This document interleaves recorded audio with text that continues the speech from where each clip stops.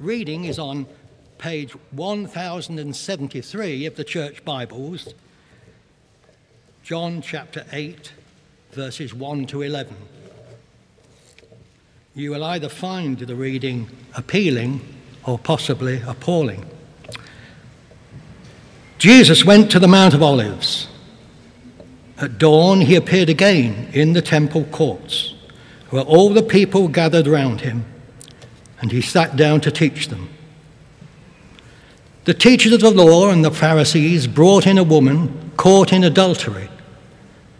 They made her stand before the group and said to Jesus, "Teacher, this woman was caught in the act of adultery. In the law, Moses commanded us to stone such women. Now what do you say?" They were using this question as a trap in order to have a basis for accusing him. But Jesus bent down and started to write on the ground with his finger. When they kept on questioning him, he straightened up and said to them, "If any one of you is without sin, let him be the first to throw a stone at her." Again he stooped down and wrote on the ground. At this, those who heard began to go away one at a time, the older ones first, until only Jesus was left, with the woman still standing there. Jesus straightened up and asked her, "Woman, where are they? Has no one condemned you?" "No one, sir," she said. "Then neither do I condemn you," Jesus declared. "Go now and leave your life of sin." This is the word of the Lord.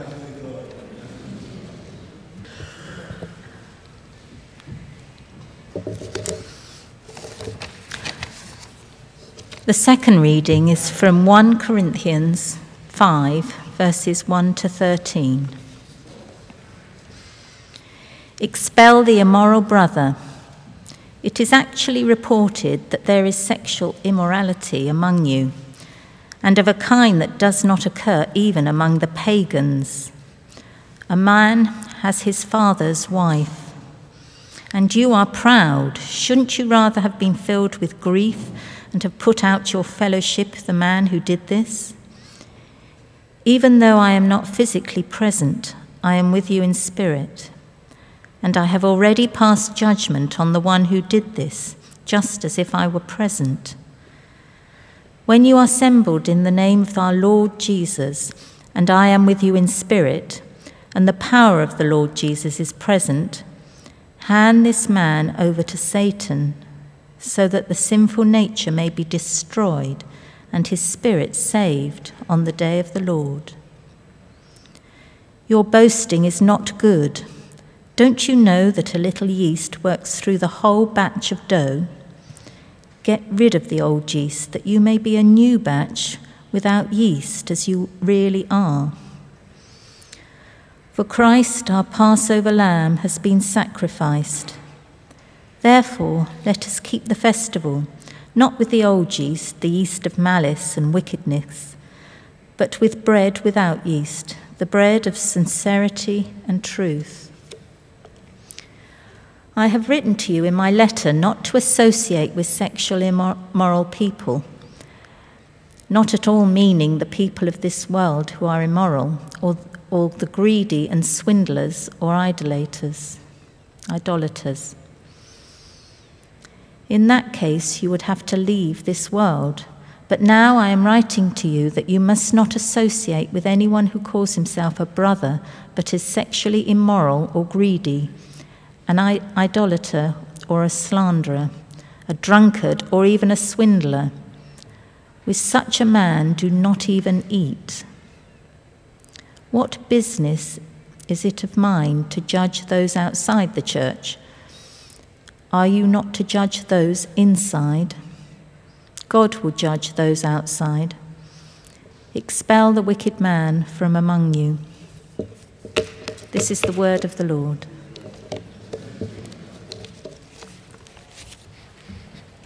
Thank you, Keith and Shirley, for those readings. Well, good morning, everyone.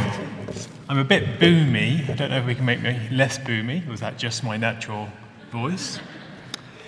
Well, thank you, Mike, for those words of introduction. That does half the job of what I was about to say now, that we're looking at this series over the next 5 weeks, looking at the gift of sex and how to rightly enjoy it. And we'll be in the middle of 1 Corinthians as we do that. Now, I've got the great joy of introducing this series, really, setting the scene for the trajectory over the next 5 weeks. Let me pray for us first. Heavenly Father, we thank you for your word. We thank you for your kind, good, and loving gifts, and especially for the gift of sex. We pray and ask that by your word we'd rightly understand how to enjoy it, how to live in the right way with it, and Lord, that you might be honored and glorified in our lives together. In Jesus' name, amen. Well, before I dig into the text, I'm aware that what we're looking at can be a tough and sensitive subject that Mike mentioned earlier. And let me start with this, a well-known joke about a tourist in Ireland. Don't worry, this isn't an Irish joke, by the way, but it's set in Ireland. And the tourist stops a person and asks for directions to Dublin. And the Irishman turns to the tourist and says, "Well, if I were you, sir, I wouldn't start from here." Many of us, when we think about Christian discipleship, would not start here. We wouldn't end here. We perhaps wouldn't even go here, actually. I'm aware that as I have been talking about the fact we're going to be looking at this as a series, that there have been a number of reactions to people that I've mentioned this to. 3 key ones. Firstly, one of fear, that we just can't go there. We need to keep the peace, and this is one that can destroy unity. Secondly, a reaction of anxiety, that people have been hurt in this issue and really struggle. It's too sensitive an issue to talk about. And then thirdly, a reaction of exasperation. Christians are just known too much for talking about sex, actually. Well, I've got a lot of time for the last reaction, but actually here at St. Jude's, we haven't talked about it much, in fact. And actually, on the national scale, it's an issue that churches are talking about less and less as a discipleship topic. In fact, the pendulum has swung the other way, often to disastrous consequences, as we'll see. For that second reaction of anxiety, I have even more time. And if you're here and these issues touch on something personally for you, I want you to know that this is a place full of grace and love. And we want to be a people full of grace and love. And I and many others know what it is to struggle in some of these areas, actually. There's no one who isn't touched by these issues. Everyone, to some extent, is sexually broken because of the fall. And so this is a safe place, a loving place, and a welcome place. And we want to speak words of truth and love. To that last reaction of fear, however, I have very little time, I just want to say, right at the beginning. To fear anyone or anything apart from God in these issues shows that you've made an idol of the thing that you're fearing, whether it be comfort and a comfortable living or keeping the peace. It shows that you actually don't worship God in this. You're worshipping something else. Yes, we're to think lovingly and wisely about these issues, but the issues are too important, as we'll see, to keep silent about them. Well, going to 1 Corinthians, the church in Corinth is a very interesting case study. We know from Romans 16, when Paul writes from the church, that it's quite a small church. It's a single house church, probably less than 50 people, even with the biggest houses back then. And yet for a church of about 50 people, it's got 14 major issues in 1 Corinthians that Paul has to address. 14 big things, from over-charismatic nuttiness on one end of the scale to cliquiness and tribalism on the other side of the scale. It's got a lot of problems. Nearly every single person in that church would have had a major issue. But interestingly, it's to this issue of sexual brokenness, sexual immorality, that he spills the most ink. And this isn't because Paul is a prude, otherwise he wouldn't go there at all. He wouldn't talk about it at all. But rather, as we see, there's 2 really important reasons he wants to address this in a quite substantive and in-depth way. And there are 2 reasons from this passage that mean it's really important for us as well to go there. and look at these things over the next 5 weeks. And so by way of introduction, I just want to highlight these 2 reasons.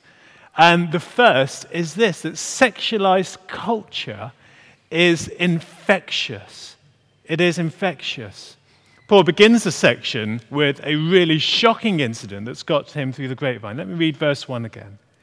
It says this, "It is actually reported that there is sexual immorality among you, and of the type that does not even occur among the pagans. A man has his father's wife." There's a man in their church community who's either sleeping with their stepmother, or actually, you could actually read that and say he's actually sleeping with his mother. That'd be even worse. Either way, probably while his father's still around, and a very shocking incident. And for a small community, everyone would have known about this. And yet we read in verse 2 what their reaction is. It says this, "And you are proud. Shouldn't you rather have been filled with grief and put out of your fellowship the man who did this?" It's probably more shocking than the incident itself. They're not grieved over such a thing. They're actually proud about such a thing going on. And the good question is, how can they be proud about this? That just does not make sense. And scholars have come up with a number of theories as to what was going on in the life of the Corinthian church that means that they're proud about this.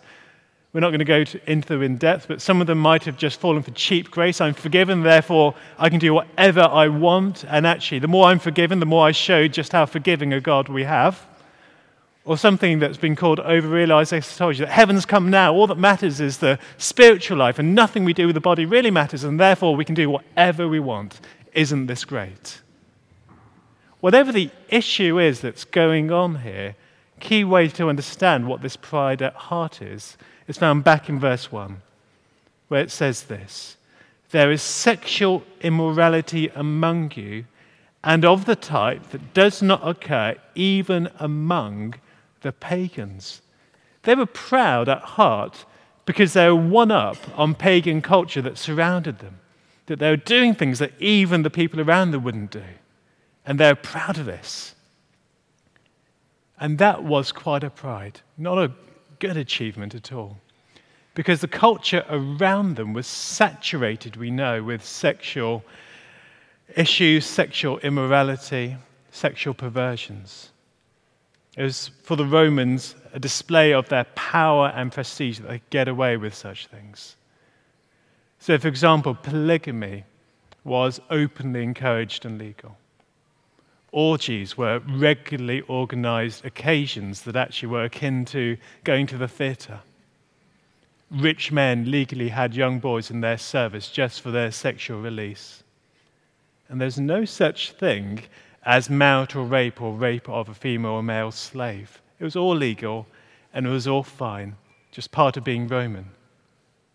Somehow this sexualized culture that surrounded the church in Corinth had infected it. And like a virus, it actually mutated and become an even more dangerous form. Meaning that the church actually was proud of these things. And they sometimes went even beyond the culture around them into sexual immorality. Now, it's really important to understand this context for 2 reasons. Firstly, the fact that they were dealing with these things as an issue of discipleship in a sexualized culture shows that these things aren't a modern problem, they're actually an ancient one. Actually, we think that we've got it tough, but they had it tougher as a church, trying to deal with these issues around them. And secondly, and more importantly, I want to suggest that society today is actually drawing very close to the levels of sexual satisfaction and desire in culture around them as the church experienced then.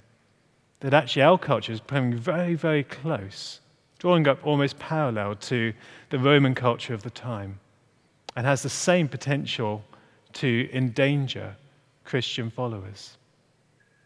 It's interesting that for nearly every single ancient practice I've just mentioned, there are modern equivalents. So for polygamy, there is swinging, which is the open practice of married couples finding other married couples to swap partners with. In some sections of society, actually, it's the done thing. There are websites devoted to matching married couples together to do that. Organised orgies still occur, they're just called something else, as one famous Prime Minister of Italy did recently.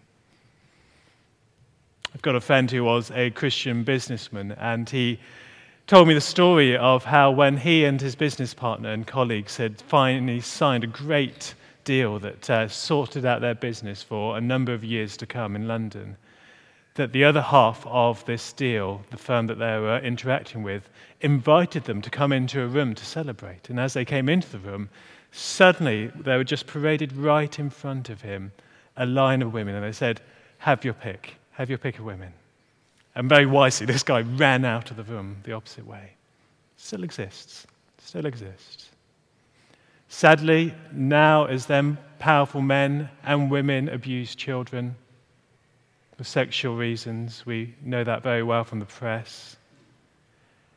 And interestingly, marital rape and rape generally is still, in parts of society, just an okay thing.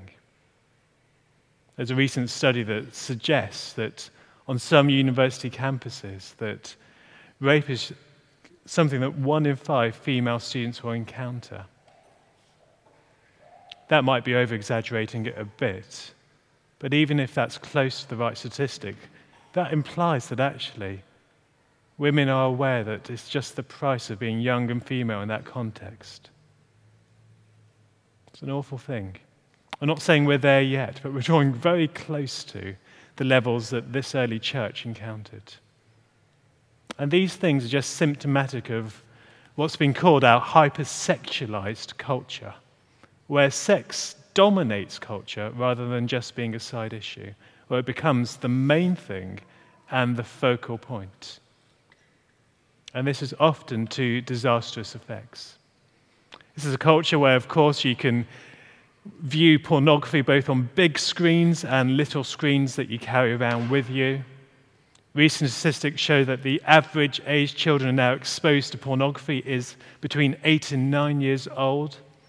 The highest users of pornography are those between 12 and 17, with 90% of them having seen hardcore porn. It's a culture where actually sex defines identity to a large extent. So, for example, movies like The 40-Year-Old Virgin or a TV series, Jane the Virgin, both show characters who have scorn just poured upon them because they haven't had sex. Sex is part of who you are. It identifies you.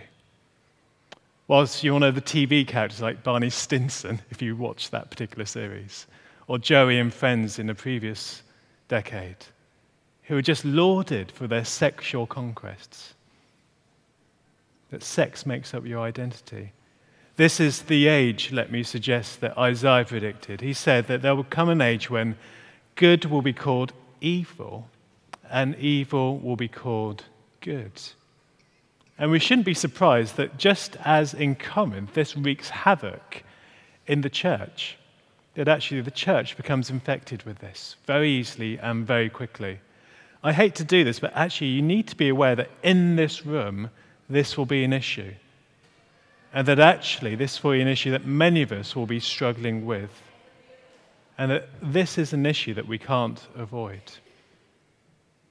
There's data from the anonymous Christian accountability website Covenant Eyes that reports that it's likely that 1 in 2 Christian men are addicted to pornography, and 1 in 5 Christian women likely as well.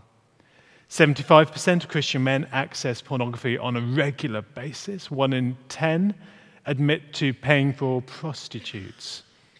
And 80% of unmarried Christians admit to having regular sexual relations. Even church leaders don't escape this.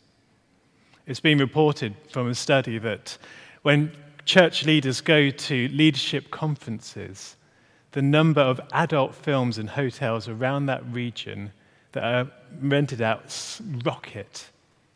They go sky high, indicate that the number one moral sin of church leaders in that situation is sexual immorality and lust. Many of us will know that one of the main reasons church leaders fall from places of ministry is moral failure, and often of the sexual kind, though not only. I don't say these things to shock, to dismay, to necessarily disturb, but actually just so that we can see that this is a real problem. We're not protected from the culture around us. And actually a hypersexualized culture will lead to awful things infecting the church, and already does. And we need to be aware of these things, we need to think clearly about them, and we need to seek God in the midst of them. Well, that was the first thing, that sexualized culture is infectious. But the second reason we're looking at these things really is that we're called to fight fire with fire.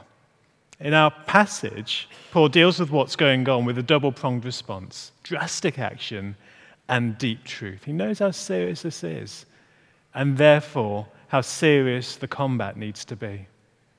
Firstly, verse 4, despite not being there, he says, you need to enact some judgment. He says this: when you are assembled in the name of the Lord Jesus Christ, and I am with you in spirit, and the power of the Lord Jesus is present, hand this man over to Satan, so that the sinful nature may be destroyed and his spirit saved on the day of the Lord.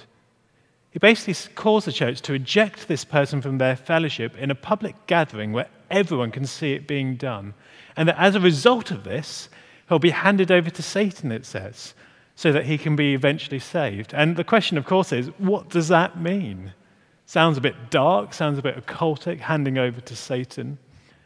But very simply, it means that outside Christian community and church fellowship, one is open to spiritual warfare like never before. That actually the enemy hates you and will just seek to rob you of anything good from the Christian faith. And when this person finds himself in that situation, he'll be aware of that. And he will have to make a choice between Christ or Satan, between denial of the flesh or giving himself fully over to it.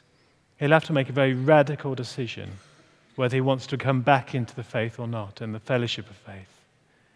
And hopefully he will choose for his first love. He'll choose for Christ in that context. This is drastic action. And you might want to say, where's the mercy in this? Jesus says in Matthew 18, you're supposed to do this in steps, this being the last step, not all at once. Well, Paul goes on to explain why in verse 6, and this is where deep truth comes in. He explains the special danger they're in. Verse 6, he says, your boasting is not good. Don't you know that a little yeast works through the whole batch of dough? Get rid of the old yeast, that you may be a new batch without yeast, as you really are.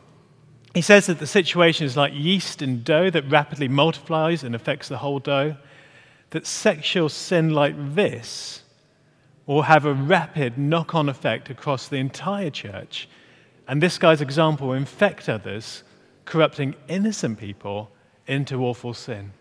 And I want you to imagine the situation. Corinth, like many of the early churches, were full of new converts from other religions. And one of these new converts knows that this has been going on. This man is committing incest. And if it was to be dealt with in a private or out-of-the-way method, this guy wouldn't hear of it, actually. And he would know that it happened and not have seen the dealing with it. And may well say to himself, oh, so actually the church didn't really care about that.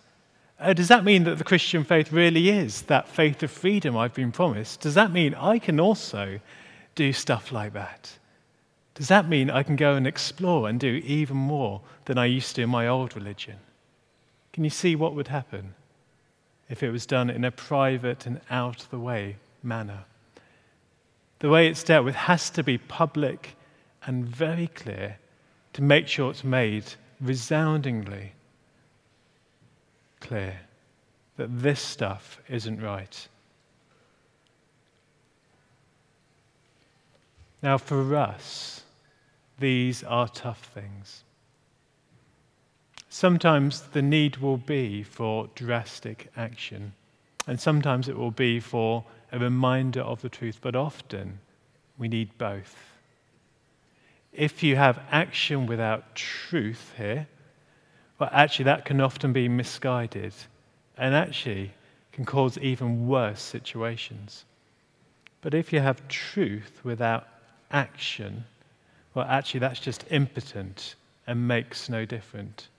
What we need is exactly what Paul does here, the call to action and the reason behind it. The reason behind it, the deep truth behind it.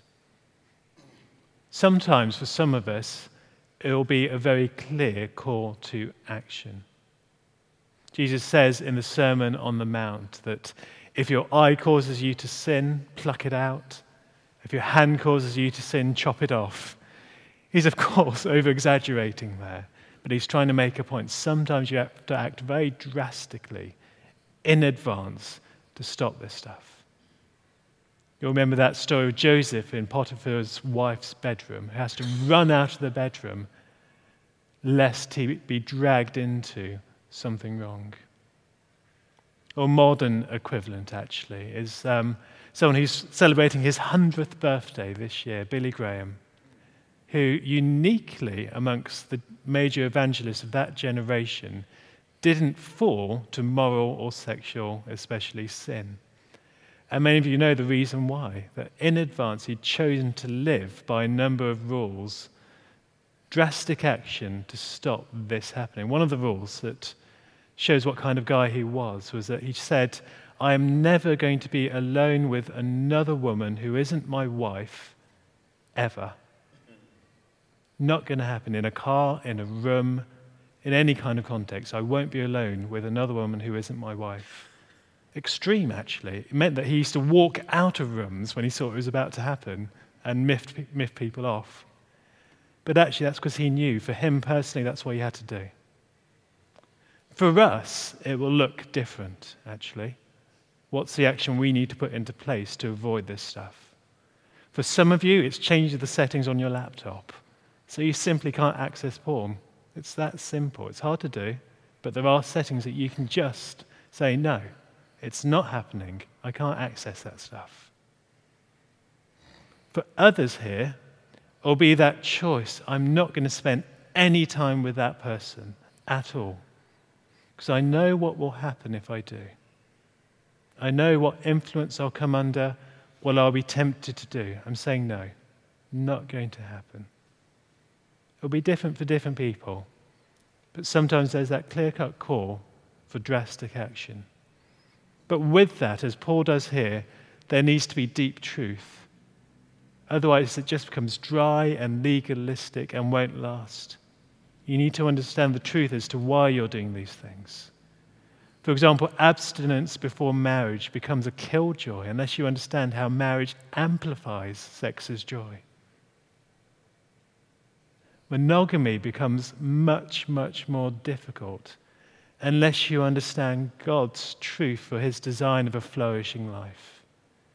And actually, all sexual sin becomes very hard to resist unless you remember the truth that culture is quickly forgetting. That actually sex isn't everything. It's not the pinnacle of the fulfillment of desires. It's actually just a foretaste of what's to come. And we'll be looking at that over the next few weeks.